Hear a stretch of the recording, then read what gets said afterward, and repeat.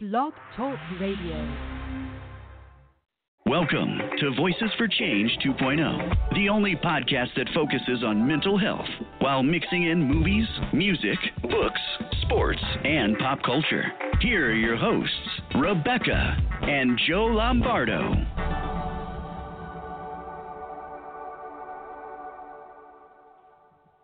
Hey, good morning, everybody. Welcome to Voices for Change 2.0. Yeah, thanks for tuning in this morning on this almost last weekend of August. I think next weekend is it. Mm-hmm. And, man, this month went by fast. Yeah, I can't get over it. When the football started, I knew that we were in trouble. I wouldn't exactly call it trouble. Well, it's a Detroit Lions. It's trouble. Oh, yeah.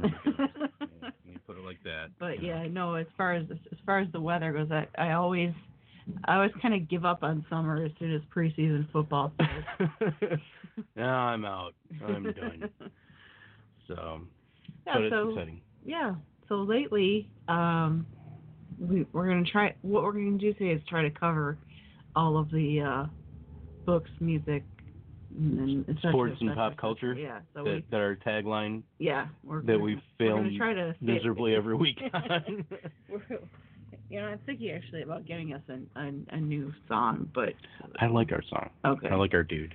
All right. I don't know his name, but I like him. He's very authoritarian in how he sounds. He's like, you will listen. All right, so I am reading the book, The Handmaid's Tale. And anybody that knows me knows that I'm kind of obsessed with the I don't call it a TV show, but it is a TV show. It's on Hulu, but it's still a TV show. Yes, sir. Yes. And I decided to start reading the book. Funny because we have Amazon or Kindle everywhere or some crazy thing like that, so we can get certain books without paying for them. Right. So that's one of the ones I could get without paying for it, and I was pretty excited about that. So let me tell you, it's very different from the TV show in a lot of ways. If you are someone that doesn't like an author to be incredibly descriptive about everything, take a piece of wadded up paper and turn it into half a chapter on this piece of paper. That's kind of how kind of a writer Margaret Atwood is. She's just so descriptive, and I know my favorite author, Anne Rice, is also that way, but not nearly to this degree. She's I asked back this when she was telling me about this the other day, and I liken it to Stephen King, mm-hmm. who, while I have a lot of respect for Mr. King and his writing, unless it's a short story, I can't read it.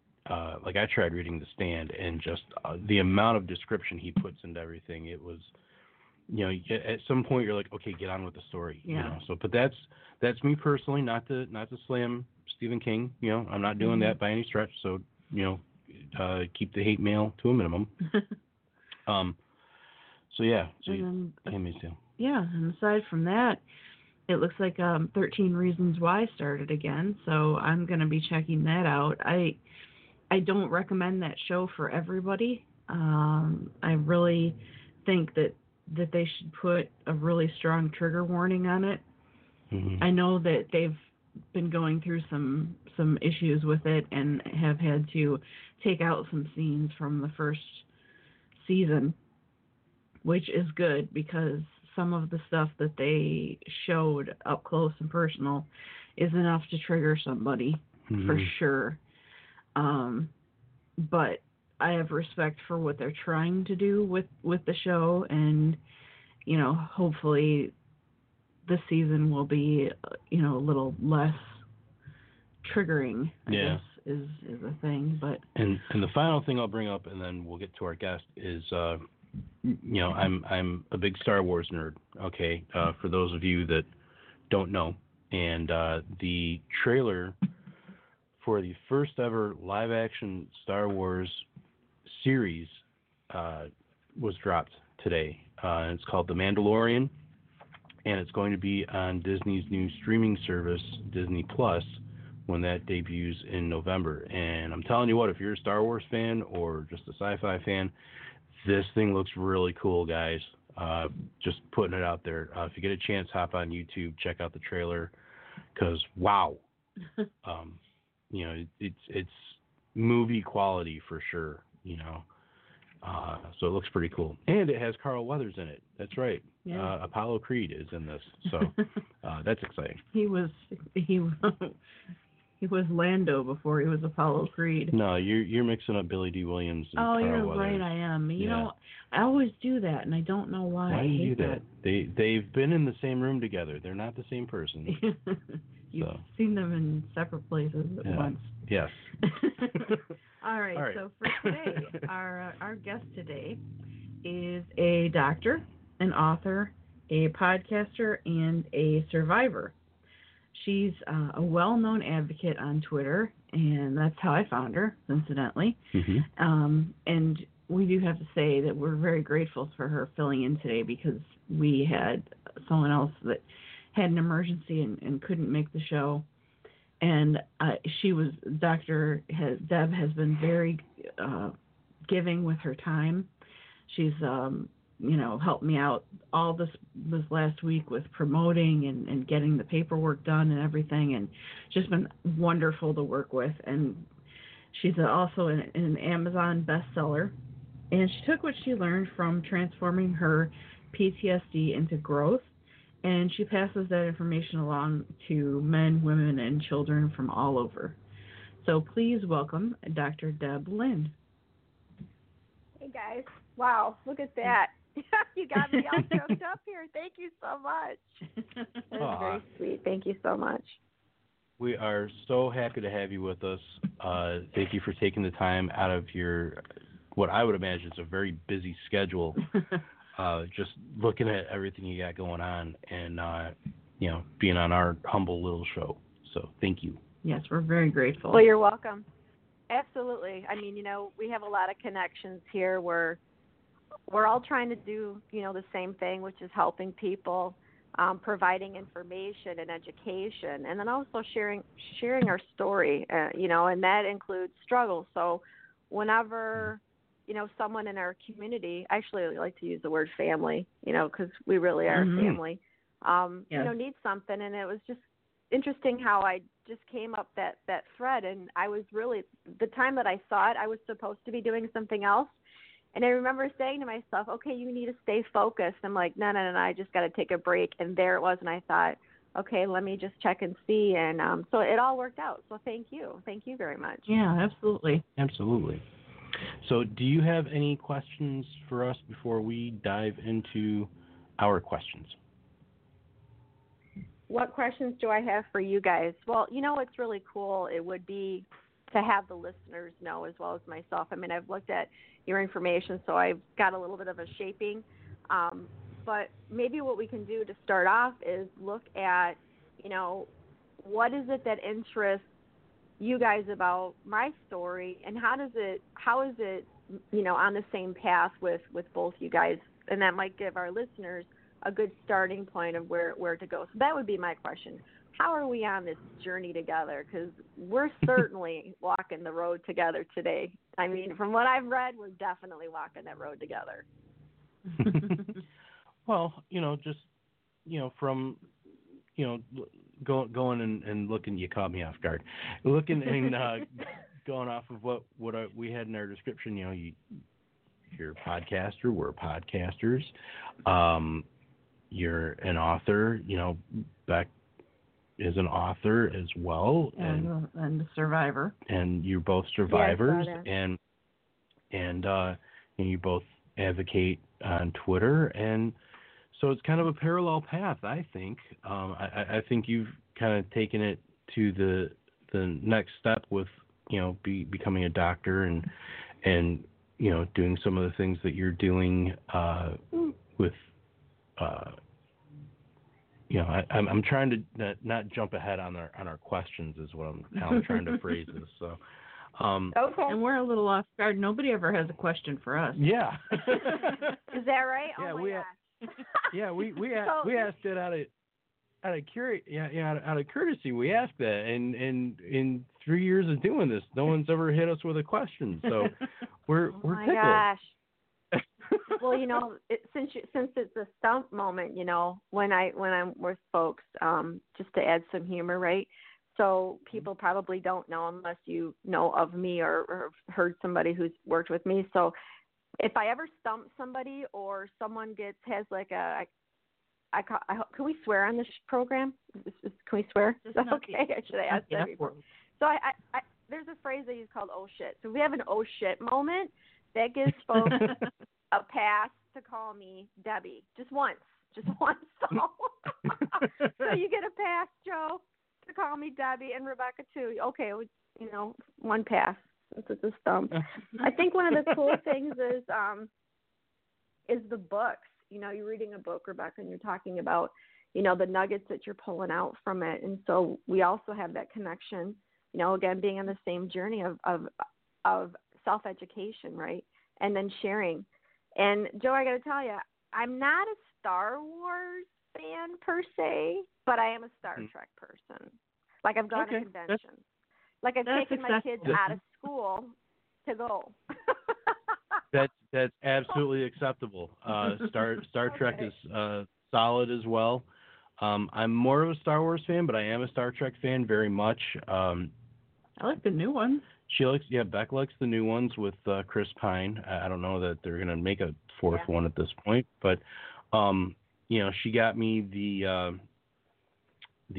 original series movies Blu-ray a couple years ago, I think for Christmas, and I was very tickled by that because she isn't a fan of that so much, But there's that, and also I'm very excited for that new Picard series that's coming out on CBS Stream. Yeah. Have you seen the trailer for that? No, I haven't, but I've seen the information on social media. And just a plug here for the hometown, right? The 313. I was at the gym last night, and what was on the screen? Double screen. I had the Tigers, and then the next screen was the Lions, and I was like, "Oh my gosh, this is so great!" It was incredible, and I thought, "Okay, so where's my cannoli from Bomberito Bakery, right? I mean, where the hell is that? I mean." Yep. No, I hear you on that. Or your pizza from Green Lantern Pizza. Oh gosh. Or Travis. Yeah. I mean, let's just throw it all out there. Right? A 5x5 cheeseburger deluxe. Oh my gosh. See, now we're going old school here. We're going old school. People that are listening are what? You guys got to go online and check these places out. If you ever go to Detroit, those are some places along with National Coney Island, right? Oh. Get yourself a Coney. Yes. Yeah. See? People don't understand with the food in this town. This is, you hear about like going to Philadelphia and getting the cheesesteaks and all that, but they don't know about coming to Detroit and getting the Coneys and getting the Honeys and everything else. And they got. Oh yeah, for sure. Yeah, because I wasn't hungry enough for this conversation. Yeah, see, Detroit's really a food place. I mean, it is. It really is. And I don't know why people don't think that. But anyway, so we've got I'm a big Red Sox fan, though. So, I mean, don't slam me I'll support the Tigers. I've got a dear friend of mine who is a major Tigers person that can't figure out, like, okay, well, you're from 313, so why aren't you a Tigers girl? It's a long story. But that's for another episode. But we actually, what? It really ties in to sports and mental health. I mean, it really does. We could do a whole other segment on that. It would be great. Good. Yeah, absolutely. So, but I have respect for the Red Sox. I don't know. Oh yeah, I don't have a problem with the Red Sox. Yeah, we like Boston. My office is just like decked out. Like I got a Ted Williams, MLB official, big thing on a picture on the wall. I've got a big banner and memorabilia from my first trip to Fenway. So I got a Fenway picture here.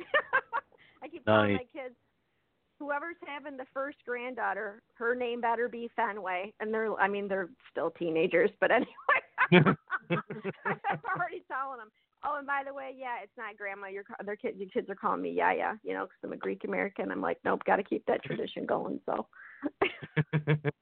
Big Poppy awesome. played for Boston, right? Right. Yeah. Say that again. I like that. Big Poppy, he played for Boston. He was entertaining. Yep. Yeah, I wish him well with his recovery too. And keeping up with that too. Yeah. Yeah. Yeah. A mess. So, all right. So I guess we should get to the interview now. Yeah, we should probably get to our questions here. I hope we answered your question sufficiently. To some degree. Yeah. Yeah. Oh yeah, for sure. We're definitely on the same. We're walking the path together, which is great. Yeah. Well, speaking of paths and journeys, where does your mental health journey begin? Where does my mental health journey begin? That's a really good question. Nobody has ever asked that question. If I was to sum it up real quickly for the time that we have, my mental health journey began when I had a moment of I couldn't move my body, and I was having a flashback when one of my kids was in preschool. I was also working on my doctorate. I was 3 years in. So when you're working, my doctorate's in organization development, and it's so I have an EDD, which means it's an applied degree. It's a non-clinical degree.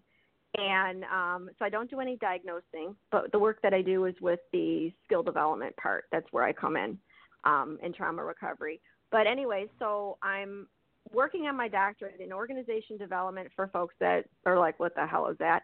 It's a combination between anthropology, sociology, and psychology.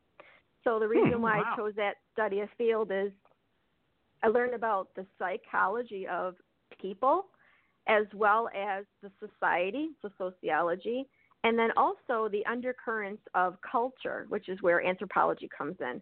And because we all come from different heritages, and those things affect our values and beliefs and our morals and the way that we think. So when working with folks, and when you have a degree in OD, especially a doctorate, you're looking at three different things. So how is the societal impact, the cultural impact, as well as the psych impact. But getting back to your question, one of my kids was in preschool, and they were doing this musical thing, and I'm sitting on one of those little chairs that, as an adult, you're just lucky that your body can still fit in it. And yep. I'm watching her, and I had a flashback moment from my childhood, and my daughter's running up to me saying, "Mommy, Mommy, Mommy, let's go get a cookie." But I couldn't move. I physically could not move, and I was frozen. And I'm looking at her, but yet I felt like I was watching a movie of myself, and I didn't know what was going on. And I was like, I need to move. And the next thing I remember was being at the cookie, little table, and my kid wanting to get another chocolate chip cookie. And I'm thinking something's seriously wrong. And I met with my doctor, my general practitioner, and I told him what happened, And he's sitting there, and we're in this room, and the exam room, and he's sitting on a stool, and he said, "I think you've got PTSD, but I don't know for sure. And the best I can do right now is to give you a referral to a psychotherapist and write you out a prescription." And literally, he was getting ready to do the prescription thing, and I said, "Well, a prescription for what?" And he said, "Well, this is what we have to help." And what's interesting is I had known this doctor for many years. He was the guy who delivered my daughter, so it had been years in a relationship. And I said to him, "Let me ask you this question." I said, "Every year, people earn their doctorates every year. And when you get a doctorate, you have to provide information that is new to the field. So it has to be innovative. You can't do something that's been done. If you do, it has to be tweaked in some way to make it new. So imagine making a new recipe every time someone graduates, right? You can be inspired by something else, but it has to be new, not adding to the body of knowledge, but new." And I said to him, "So this is the best we have. You're going to I got mad. I'm like, "You're going to give me a referral to a psychotherapist and then write me out a prescription? That's it?" I'm like, "How many thousands of doctors get their damn degrees every year?" I was pissed. And Feel so bad for the. Anyway, we've seen each other since this, but anyway, I left the office, and that was a Friday, and I went to school on Monday, and I said to the university, the dean there, who was also my dissertation chair, I said, I'm changing everything. I'm not going to study entrepreneurship anymore.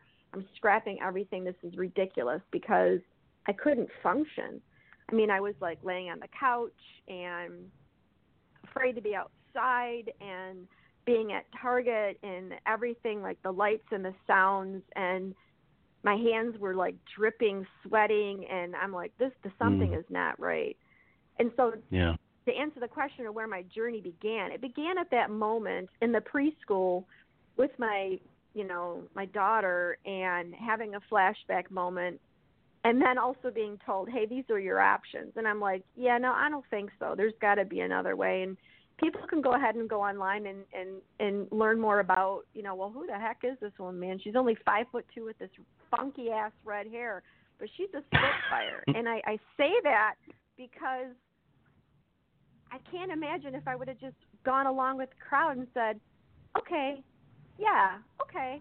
And I think about the people that are listening right now who've actually said, you put your trust in your physician, and you put your trust that, well, they know something that I don't know, right? They know right. What's best for me, right? And it's not that he didn't. It's just that, in my opinion, what he should have done was said, look, these are our options that we have right now. What path do you want to go down? Knowing me as a person, as a patient, what path do you want to go? So when I went back to school, my dissertation guy, amazing individual, he actually does some work on use of self. His name is Dr. David Jameson.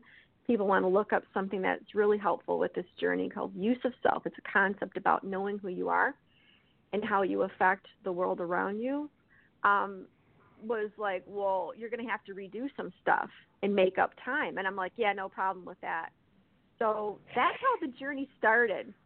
And it's been an interesting journey. It's been an interesting path. But definitely one that if people were to say, you think you're onto something, and it's like, well, I know I'm onto something. I actually was thinking about this morning, how different life is today than what it was then. Yeah, for sure. It's wild that you just be sitting there hanging out with your kid doing whatever, watching her doing her thing, and all of a sudden, bam, you've got this thing from your past just hitting you out of nowhere. I've been there. Yeah, I've been there, and it's incredibly uncomfortable and not predictable at all, and what is actually going to be the outcome of it. It's an incredibly invasive feeling. It's can't talk about it too much because it'll upset me, but I know exactly what you're talking about.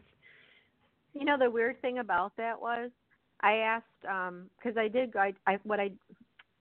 piggyback off this, I was on the couch for 2 weeks. I mean, I had two little kids, and I'm on the couch. This is so not like me. The only thing that was not like me, like Deborah, was watching daytime talk shows. I remember laying there thinking, what the hell is wrong with me? This isn't like me. I mean, I'm like high energy. Let's go. Let's do this. You should see my office walls. I got sticky notes everywhere because it's like, okay, planning and everything. Just, and I love that about myself, the high energy and usually really happy. And I'm on the couch and I'm watching Dr. Phil. Honest to goodness, if my friends would, I've told them all that I was watching Dr. Phil, but I really do believe that things happen that are not coincidental, but they really do happen. And there's like, okay, you need something, you need some information. Guess what? It's going to come, right? So I'm watching Dr. Phil, and he had this lady on, and I have the book right here, Carl McBride, and her book is called Will I Ever Be Good Enough? And it's a book about healing daughters of narcissistic mothers. And I'm watching this program, and I'm crying because I'm like, oh, my God, that is me. I look it up, and my local Barnes & Noble had the book. I put it on hold, and I need to tell you something. Going to Barnes & Noble to get that book, I felt like I had this big neon sign with a flashing, pointing arrow saying, it's her. This is her. It's her. It's her. It's her. It's her. I read the book, seriously, like in a couple days, and then I went online, putting my doctorate to use. Right at that point, I was just a candidate, but researching, okay, where can I find a specialist, a therapist who specializes in narcissistic mothers and daughters of recovery? And one thing that I would like people to take away is that you interview a person who is going to help you. And because what happens usually is we find somebody based on, do you have a doctorate? Are you a licensed psychotherapist? Or are you a life coach that does trauma recovery? And then people latch on and go, okay, yeah, I'm going to do that. And then they find out, well, why isn't this working? We need to interview people. And that's exactly what I did. I called, I found a few people, and then I called 2 of them. I'm like, all right, I got the list narrowed down to 2. And if not, then I'm going to circle back to the whole list. And the first person I talked to, I said to her, I'm going to call somebody else, and if we don't click, I'll call you back and we'll schedule an appointment. But what I wanted to know were things very specific, like why did you get into this field? What is your why? How do you help people? What's your plan? Do you have a plan? Do you have an action plan? What does your practice look like? Are you available after hours? Do you respond to email? Do you respond to text messaging? What happens if I have an emergency after hours? All of those things, right? Right. What's your personality? What's your style? Because we do things, people hire based on skill, but it's really an emotional fit if we fit with people.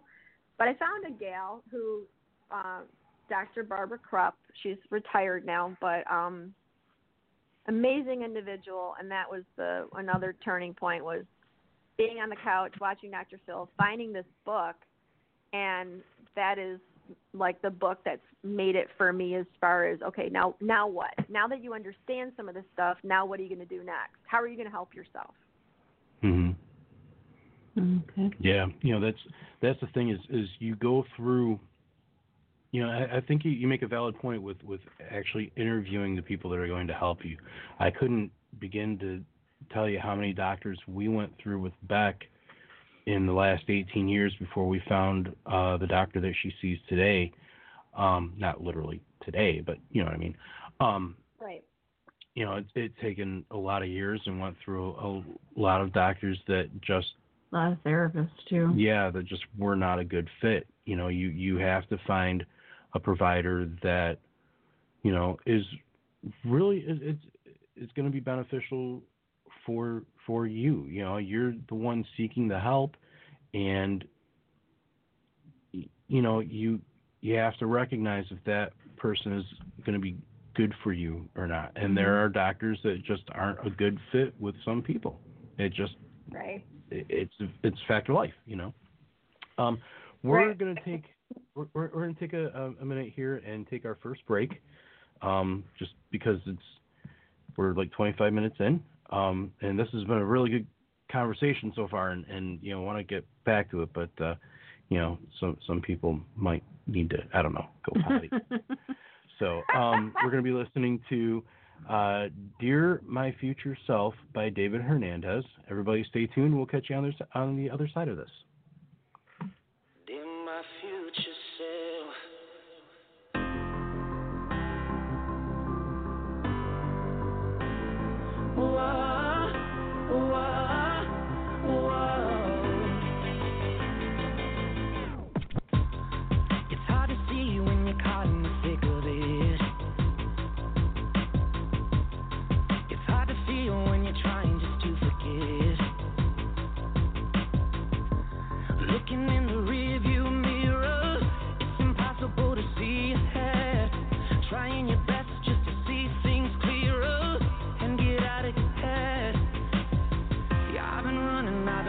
I've been running in circles. It's a journey, it's a struggle, but I know when the world breaks, you stand tall. When you feel pain, you fight it off. When they go low, you go high, 'cause you're gonna rewrite the storyline. Those that don't believe in you, farewell. They try to keep you down, but time will tell. Take a leap of faith, you won't fail. Have the right to work, and dear my future self.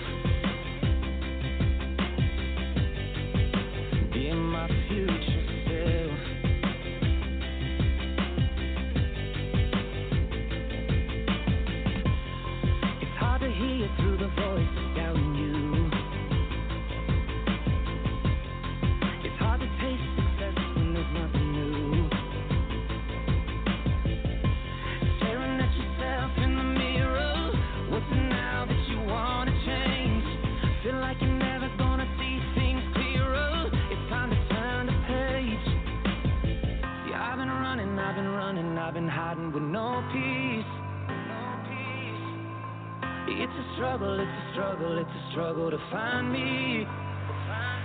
When the world breaks, you stand tall. When you feel pain, you fight it off. When they go low, you go high. 'Cause you're gonna rewrite the storyline. Those that don't believe in you, farewell. They try to keep you down, but time will tell. Take a leap of faith, you won't fail. Have the right to work, and dear my future self. You gotta keep up, you gotta be strong.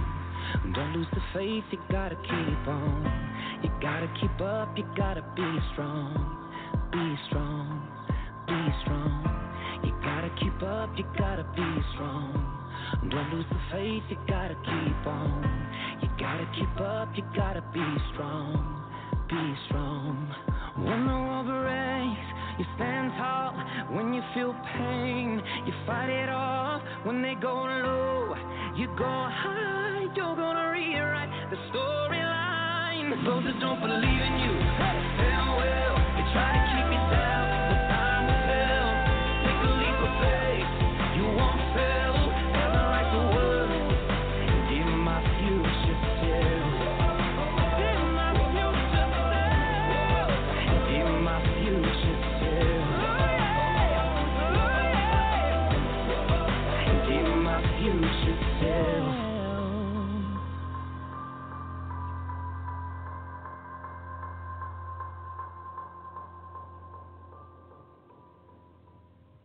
Hey, welcome back to Voices for Change 2.0. I'm Joe, without a voice apparently. The beautiful woman sitting next to me is my lovely wife, Rebecca, who is shaking her head profusely at what I'm saying about her. She's so stinking Especially cute. at 11:30 in the morning. She's Not so beautiful. She's so stinking cute, you guys. You don't even know. I'm a lucky guy. And on the line, we have Dr. Deb. That's right. Dr. Deb Lind is talking with us today, and we are so happy and honored to have her on our show. Just the stuff that she does is awesome. It's amazing. She's a very busy gal. Yes, very.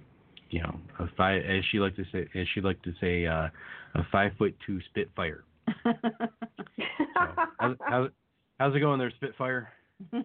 It's going all right. It's going really well. Thank you very much. I love how you guys talk about each other. That is just so sweet. It really is. It really is. I love it. You know, the other day I was at the park with my kids and our dog Max, and there were two senior couples walking hand in hand, and one couple, I asked them how long that they were together.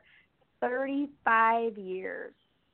Wow. 35 years, and they're walking down, you know, in a park holding hands, and the other one I can't remember wasn't as long.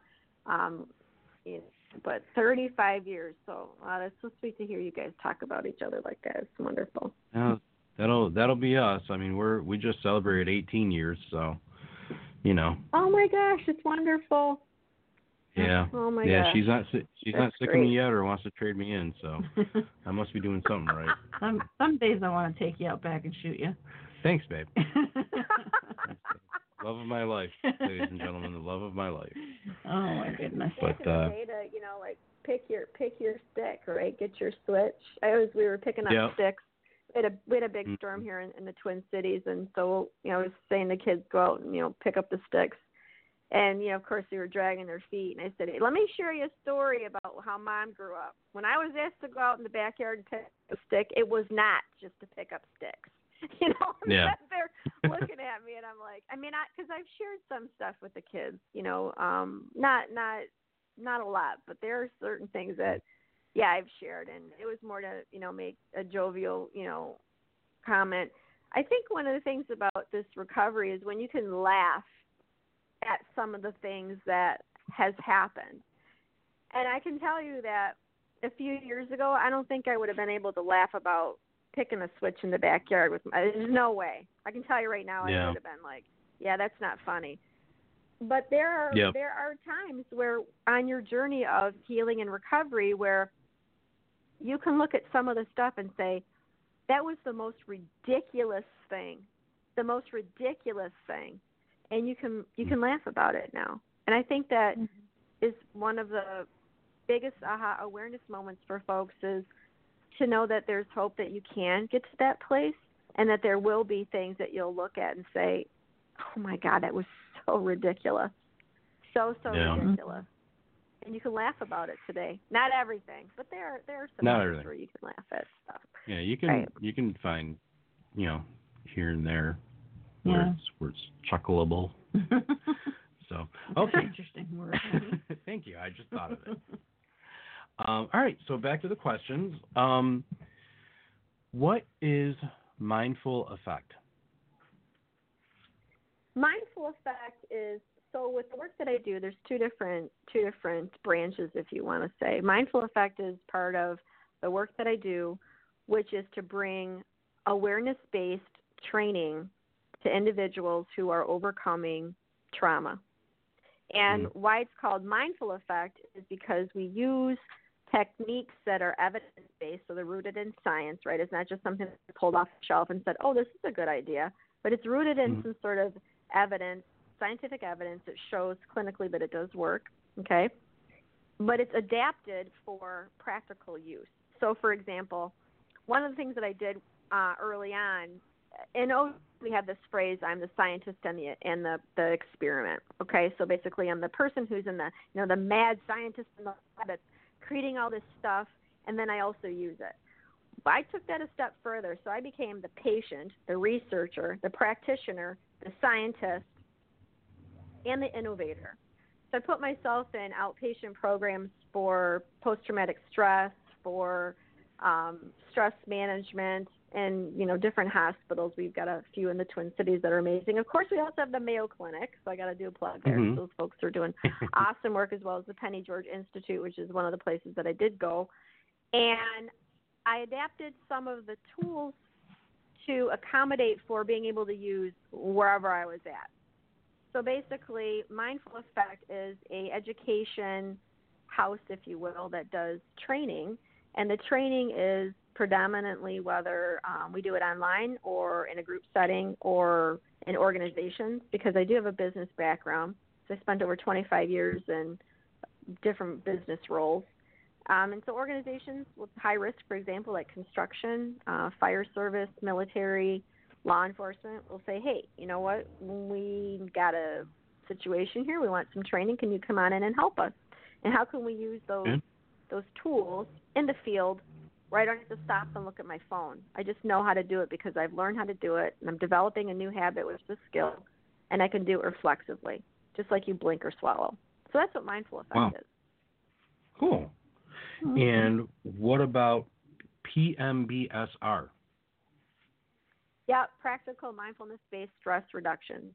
So why it's called practical mindfulness is because, again, we're not using mindfulness techniques in I call it a closed setting or a clinical setting. It's where you can use this stuff in your everyday life. So one of the challenges that I found when I was first, going on this journey was the practice became regimented, meaning I have to schedule time, I need to go someplace, and it was all things that actually added to the freaking stress as opposed to making it easier. The other thing that I was like, wait a second here, is I was in a situation where I took a class, and it was a mindfulness class, it was really more of a meditation class. So my definition of mindfulness is awareness. It's not meditation. They're totally two different things. But sometimes people think, well, mindfulness is meditation. No, it's not. Mindfulness, if you look up the word, it means awareness. So we do awareness-based training versus meditation. But anyway, I'm in this mindfulness class, and the provider's teaching meditation, and you're supposed to sit like cross-legged, Well, I can't do that. Ever since I had kids, I can't sit that way. My hips just don't do that anymore. It hurts. But yet he's saying, breathe through the pain, and I'm like thinking to myself, what if I was in a wheelchair? How would this work for me? Because I do know people. I have friends that are in wheelchairs. What if I was a diabetic and I had neuropathy? That wouldn't work. What if I had Parkinson's and I can't control my involuntary motion? But this practitioner was so focused on the practice, and I'm like, we're losing the essence of why we're doing this. So again, what I did was I adapted things and tested it out. because one of the things getting your doctorate is you've got to go through this rigorous of, okay, go test your theory and see if it works. And so what I did was I contacted a bunch of different organizations and said, all right, I want a big Fortune 500 company, and I want an entrepreneur organization, because I didn't want somebody when you're defending yourself, right, in your research, to say, oh, well, you just did a Fortune 500 company. How would this work in a small environment? So I did both, and adapted and modified specifically for being able to use whenever, wherever, however. And that's what the practical part means. Okay. Very to that end, do your individual clients, do they come from the stuff you do corporately, or can anyone attend the programs? Somebody walk in off the street, can they reach out to you and you know what I mean? Yep. That's a good question, too, because people have asked that also. I just got an email from someone that I worked with.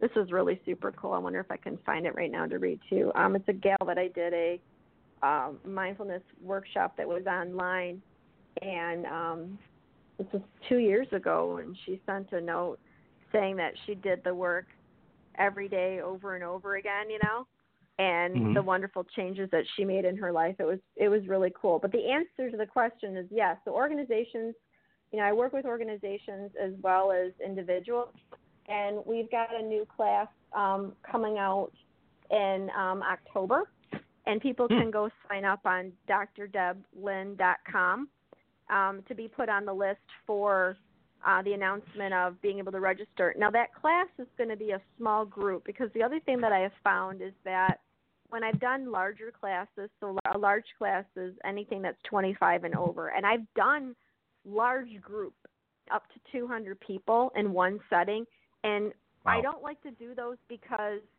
what I have found is that people really want to have the one-on-one attention and guidance, and it's impossible. It's very difficult to give people the personalized attention. And so when I do work in corporations, it's groups of 25 max. I've got an upcoming one where I've said, there's 5 that are on a wait list in case someone doesn't show or they cancel out. But groups that are, 25 and smaller are fantastic. And then one-on-one assistance, because what I found is that our details are different and some are the same. But when somebody has a question, when you make a connection with a person and they really feel like, hey, you know what? I'm being heard. I'm being listened to. And you know what? I've got some really good stuff and I want to go try it. Or someone has a breakthrough. This is really common too. So one of the things when I do work is I'll make, I always say, like, we've got some boundaries here. And one is I don't touch people, because unless it's okay, unless they say yes. Because what I have found is that doing this work is that when you touch somebody, it can be triggering for them, or it can actually be so emotionally overwhelming that, they get unfocused. And the whole point is to give people tools and skill development. When I say that, though, and I'm smiling as I say that, whenever we go over like a ground rules, another one is like what we talk about here is similar to Vegas, right? What happens in Vegas stays in Vegas unless it's, a self-harm, then I've got to, we've got to report it, right? Right. It is so like this happens frequently. You make these boundaries, right? No hugging, right? Especially with guys, because the other thing that I found, especially when I work in fire service, is the next thing I know, I'm like being called sister, Okay, so you're one of us, right? Anytime, you need anything, it's like, okay, cool. And that's great because, the camaraderie and the connections are there, right? You build those lifelong relationships. It's not uncommon, though, to have somebody just bolt out of their chair and run up and just grab and hug me, and they just want to show appreciation and gratitude for their breakthroughs. But to answer your question, the answer is yes. So corporate work I do as well as individual. Keep the group small because of being able to really get to know someone as well as to give them that personalized attention. And another way that we can look at this is on Twitter. So when people send me messages or they post something to the Twitter feed and I'll post a video, because I think to myself, well, if this person has this question, somebody else does too. So let's just do, 10-second video or a minute and 30-second video. And what's really interesting is people are like, oh my gosh, you actually really do look at your own stuff. It's like, yes, I really do look at my own stuff. And yes, I'm really talking to you. If I made the video and you asked the question, this is for you. That's awesome. Yeah, that is very cool. It's a good feeling when you know that the person you're reaching out to is actually acknowledging you and giving validation to what you ask, and trying to actually help you. Yeah, that's important.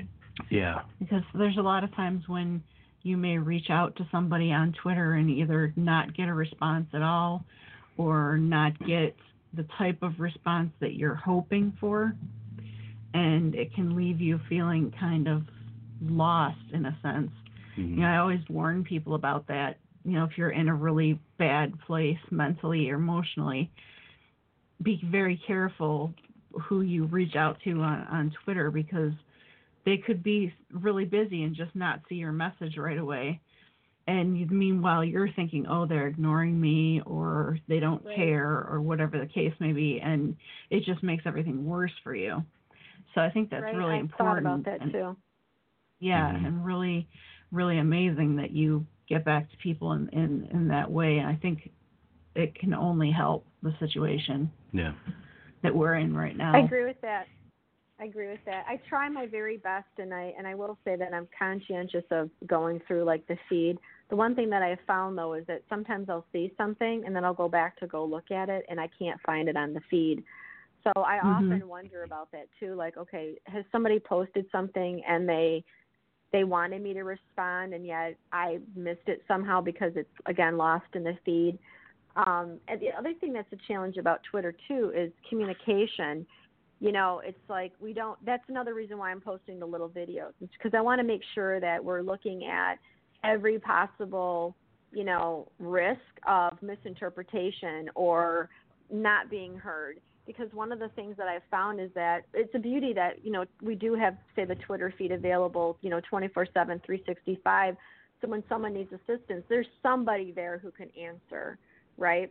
But we need to look at the quality of the response as well as, is it helpful?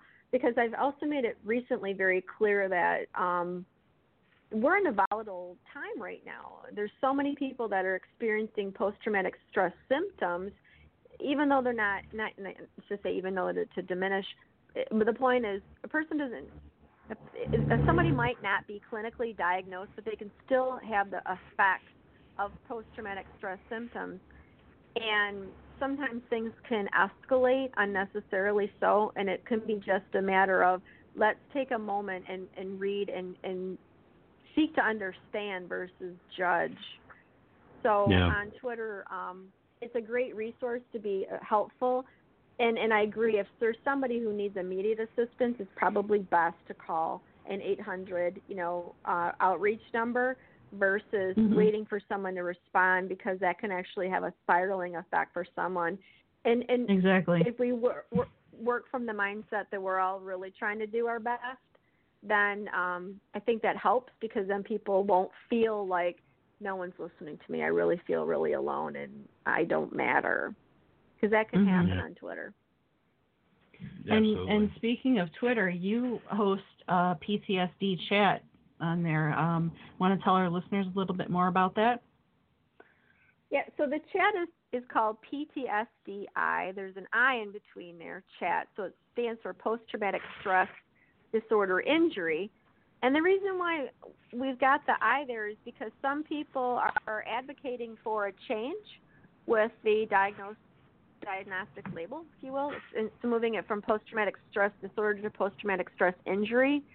I believe that I have an injury. I don't believe I have a disorder. I mean, I looked up the research and I understand the story of why the group of psychiatrists came up with this label. They needed a label. I find it interesting that everything has a disorder to it, whether it's, OCD or ADHD, this disorder component is on there. But anyway, so the PTSDI chat is every Monday at 8 o'clock Eastern Standard Time, where we talk about all different types of things related to post-traumatic stress with anyone who's been affected with and by PTS. And why I say anybody is because we have people that are providers that can have secondary trauma. We have folks that are providers that actually provide assistance. There are educators, researchers, people with post-traumatic stress. There are people who are caregivers and spouses. There's a group of kids from the local middle school and high school that monitor and moderate the chat, which is super cool because now they do, peer support within the schools. And we're coming up to our year anniversary in October, actually, for the PTSDI chat. Oh, great. That's awesome. Yeah. And that's great to hear that the kids are getting involved. We've been advocating for that for a couple of years now, that, more needs to be done in the schools. And the fact that you've got these kids stepping up and, becoming involved, that's just, that makes me happy. Mm-hmm. I don't have any other way of putting that. That makes me happy. Yeah, the kids are so, working with the kids, they get it, and meaning their awareness and their openness is different than working with adults. So I've done work with the Department of Education here in the state of Minnesota. I also do advocacy work and pro bono work for schools, and that's my way of giving back because. And I actually do that, too, with other folks. There have been people who are like, look, you know what, can you just help me out here? And the reason why I do that is because there have been so many people that have helped me. And it's my way of just saying, okay, I'm paying it forward.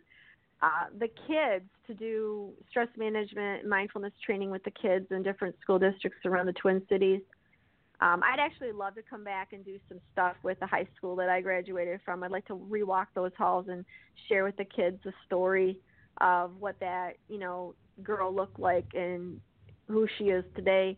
Because what I have found is that when you can touch a child's life that way, that's why educators are so, they've got the cape on every day. They've got the superhero cape on every day.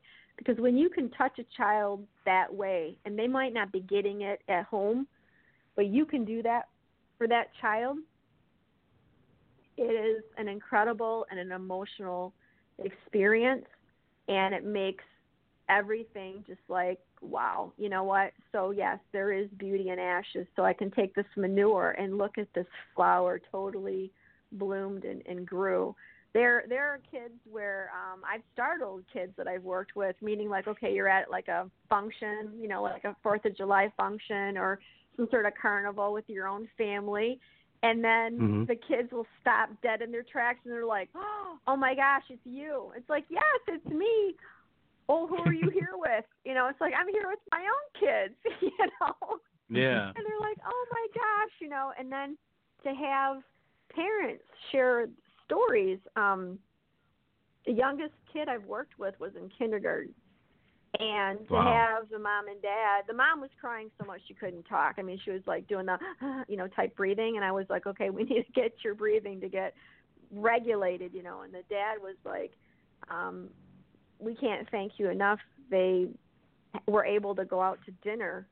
Their child had so much anxiety, and they were to the point of, putting their child on medication, but they didn't want to. And I did a mindfulness 6-week class at one of the local schools. And they enrolled their child, and this kid's just taken off. I mean, into sports and just has a lot of friends and is happy. And it's like, we can't control what our kids see and what they witness, right?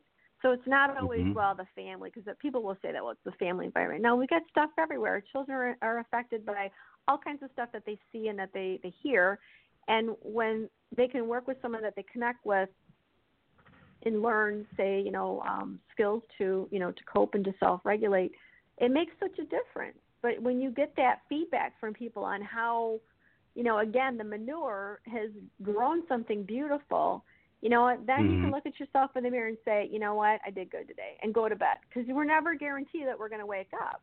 So every day we wake up, it's a gift to be able to do our very best, and our very best can look different every day. Some days, maybe it's going outside and standing on your porch, and that's your aha moment. Or another day, maybe it's, I actually, washed my face, took a shower, brushed my teeth, and got myself ready, and I did some work today.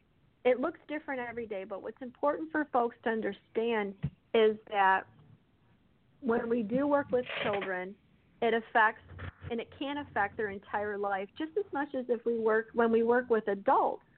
See, we still have time. This conversation came up yesterday with a person. They're 31 years old, and they were complaining about how nothing's working. Nothing's working. And so then I said, are you willing to make a commitment? So you're making the decision that you're going to do this work, you're going to commit to it, and you're going to do something every day for 2 years. And she was just like, oh, my gosh, 2 years. I was hearing like all the balking and whatever. And probably maybe there's even listeners that are saying 2 years. And I said to her, but you have at least another 30 years statistically on this planet. In 30 years, you'll be 61 years old. What's 2 years out of 30? Yeah. And then she was like, I never thought about that. I'm like, okay, well, you need to think about that. And if you're ready, then let's regroup and we can get some epic shit done. That's what I said. See, I'm not for everybody, but I am for some people. And it's for people who are like, I've tried so many things, and at the same time, I like the directness, but I also need someone who's going to be, a gentle giant, not someone who's going to be like in my face, because I don't think that in my face stuff works. I think the in my face stuff actually is even more triggering, and I can say that's true for when I've worked with kids as well as adults. But it is cool when you see kids that you've done stuff with and they're like, what are you doing here? And I'm like, what are you doing here? Well, I'm here at the 4th of July Maple Grove Days. I'm like, I'm here at the Maple Grove Days too, watching the 4th of July with my kids. Well, hey, Dr. Deb, I hate We're to do this. having a great conversation. We're having an awesome conversation, and when there's stuff that we didn't get to talk with you about, but we'll have to have you back on. Down. Yeah, we need to have you back on because we didn't get to talk about your book coming out. We didn't get to talk about your podcast, and we really want to highlight those too. So we're definitely going to have you back, but we have to call it a day for the day. And I'm sorry, because we've loved talking to you. It's been great. Really quickly, can you give us a couple of your social media links so people know where to look for you? Oh, for sure. So on Twitter, people can find me at Deborah, Debra, and then Lind, Lindh. I'm also on Instagram at Dr. Deborah Lind, and then the website there's two of them. So one for mindfulness-based training, and that is mindfuleffect.com, and then also the main website is drdeblind.com. And if anyone wants to reach out, they can go ahead and connect on Twitter through DM. And also there's the podcast, which is PTSD and Beyond, and that's on iTunes and then Google Play. Awesome. That's great. Well, thank you so much for sharing those. Stay on the line, and we are going to close out the show with James Cobb and If I Could. We'll see you guys next week. Being here, guys. Yeah, awesome. Thanks for tuning in. Thanks for having me on, guys.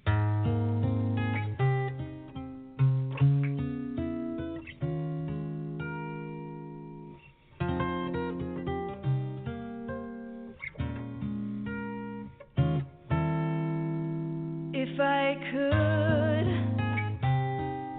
I'd make every day a beauty, every day a wonderful hello for you.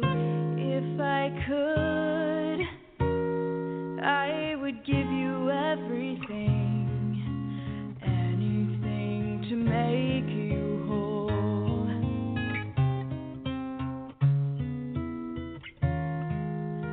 If I could, I would wash away the tears of all your sorrows and make them disappear.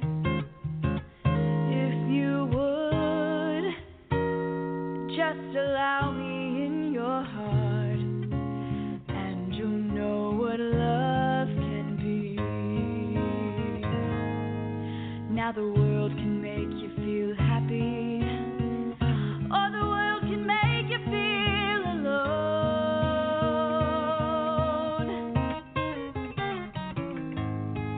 It's difficult to understand that when we're here, we're often on our own. If I could, I would find a way to tell you how important that you really are. You see, you'll always be that breath of spring. That's why people love you so. I can't believe it's true that I'm talking to you. You're making me feel this alive. Wish everyone could know you, no doubt in my mind. They'd be better if they do. If I could, I'd make every day a happy day. Every day so beautiful, you know. That if you would let me kindle in your heart, let me stoke the fire that feeds your soul. I can't believe it's true that as I'm talking to you, you're making me feel this alive. Wish everyone could know you, no doubt in my mind. They'd be better if they do. If I could, I'd make every day a beauty, every day a wonderful hello for you. If I could, I would give you everything, anything to make you whole. If I could, you know I would. If I could.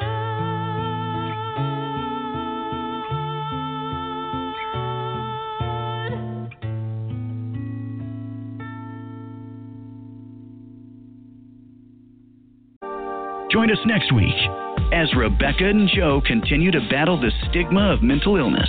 Follow us on Twitter at Voices for Change RJ and on Facebook at Voices for Change 2.0.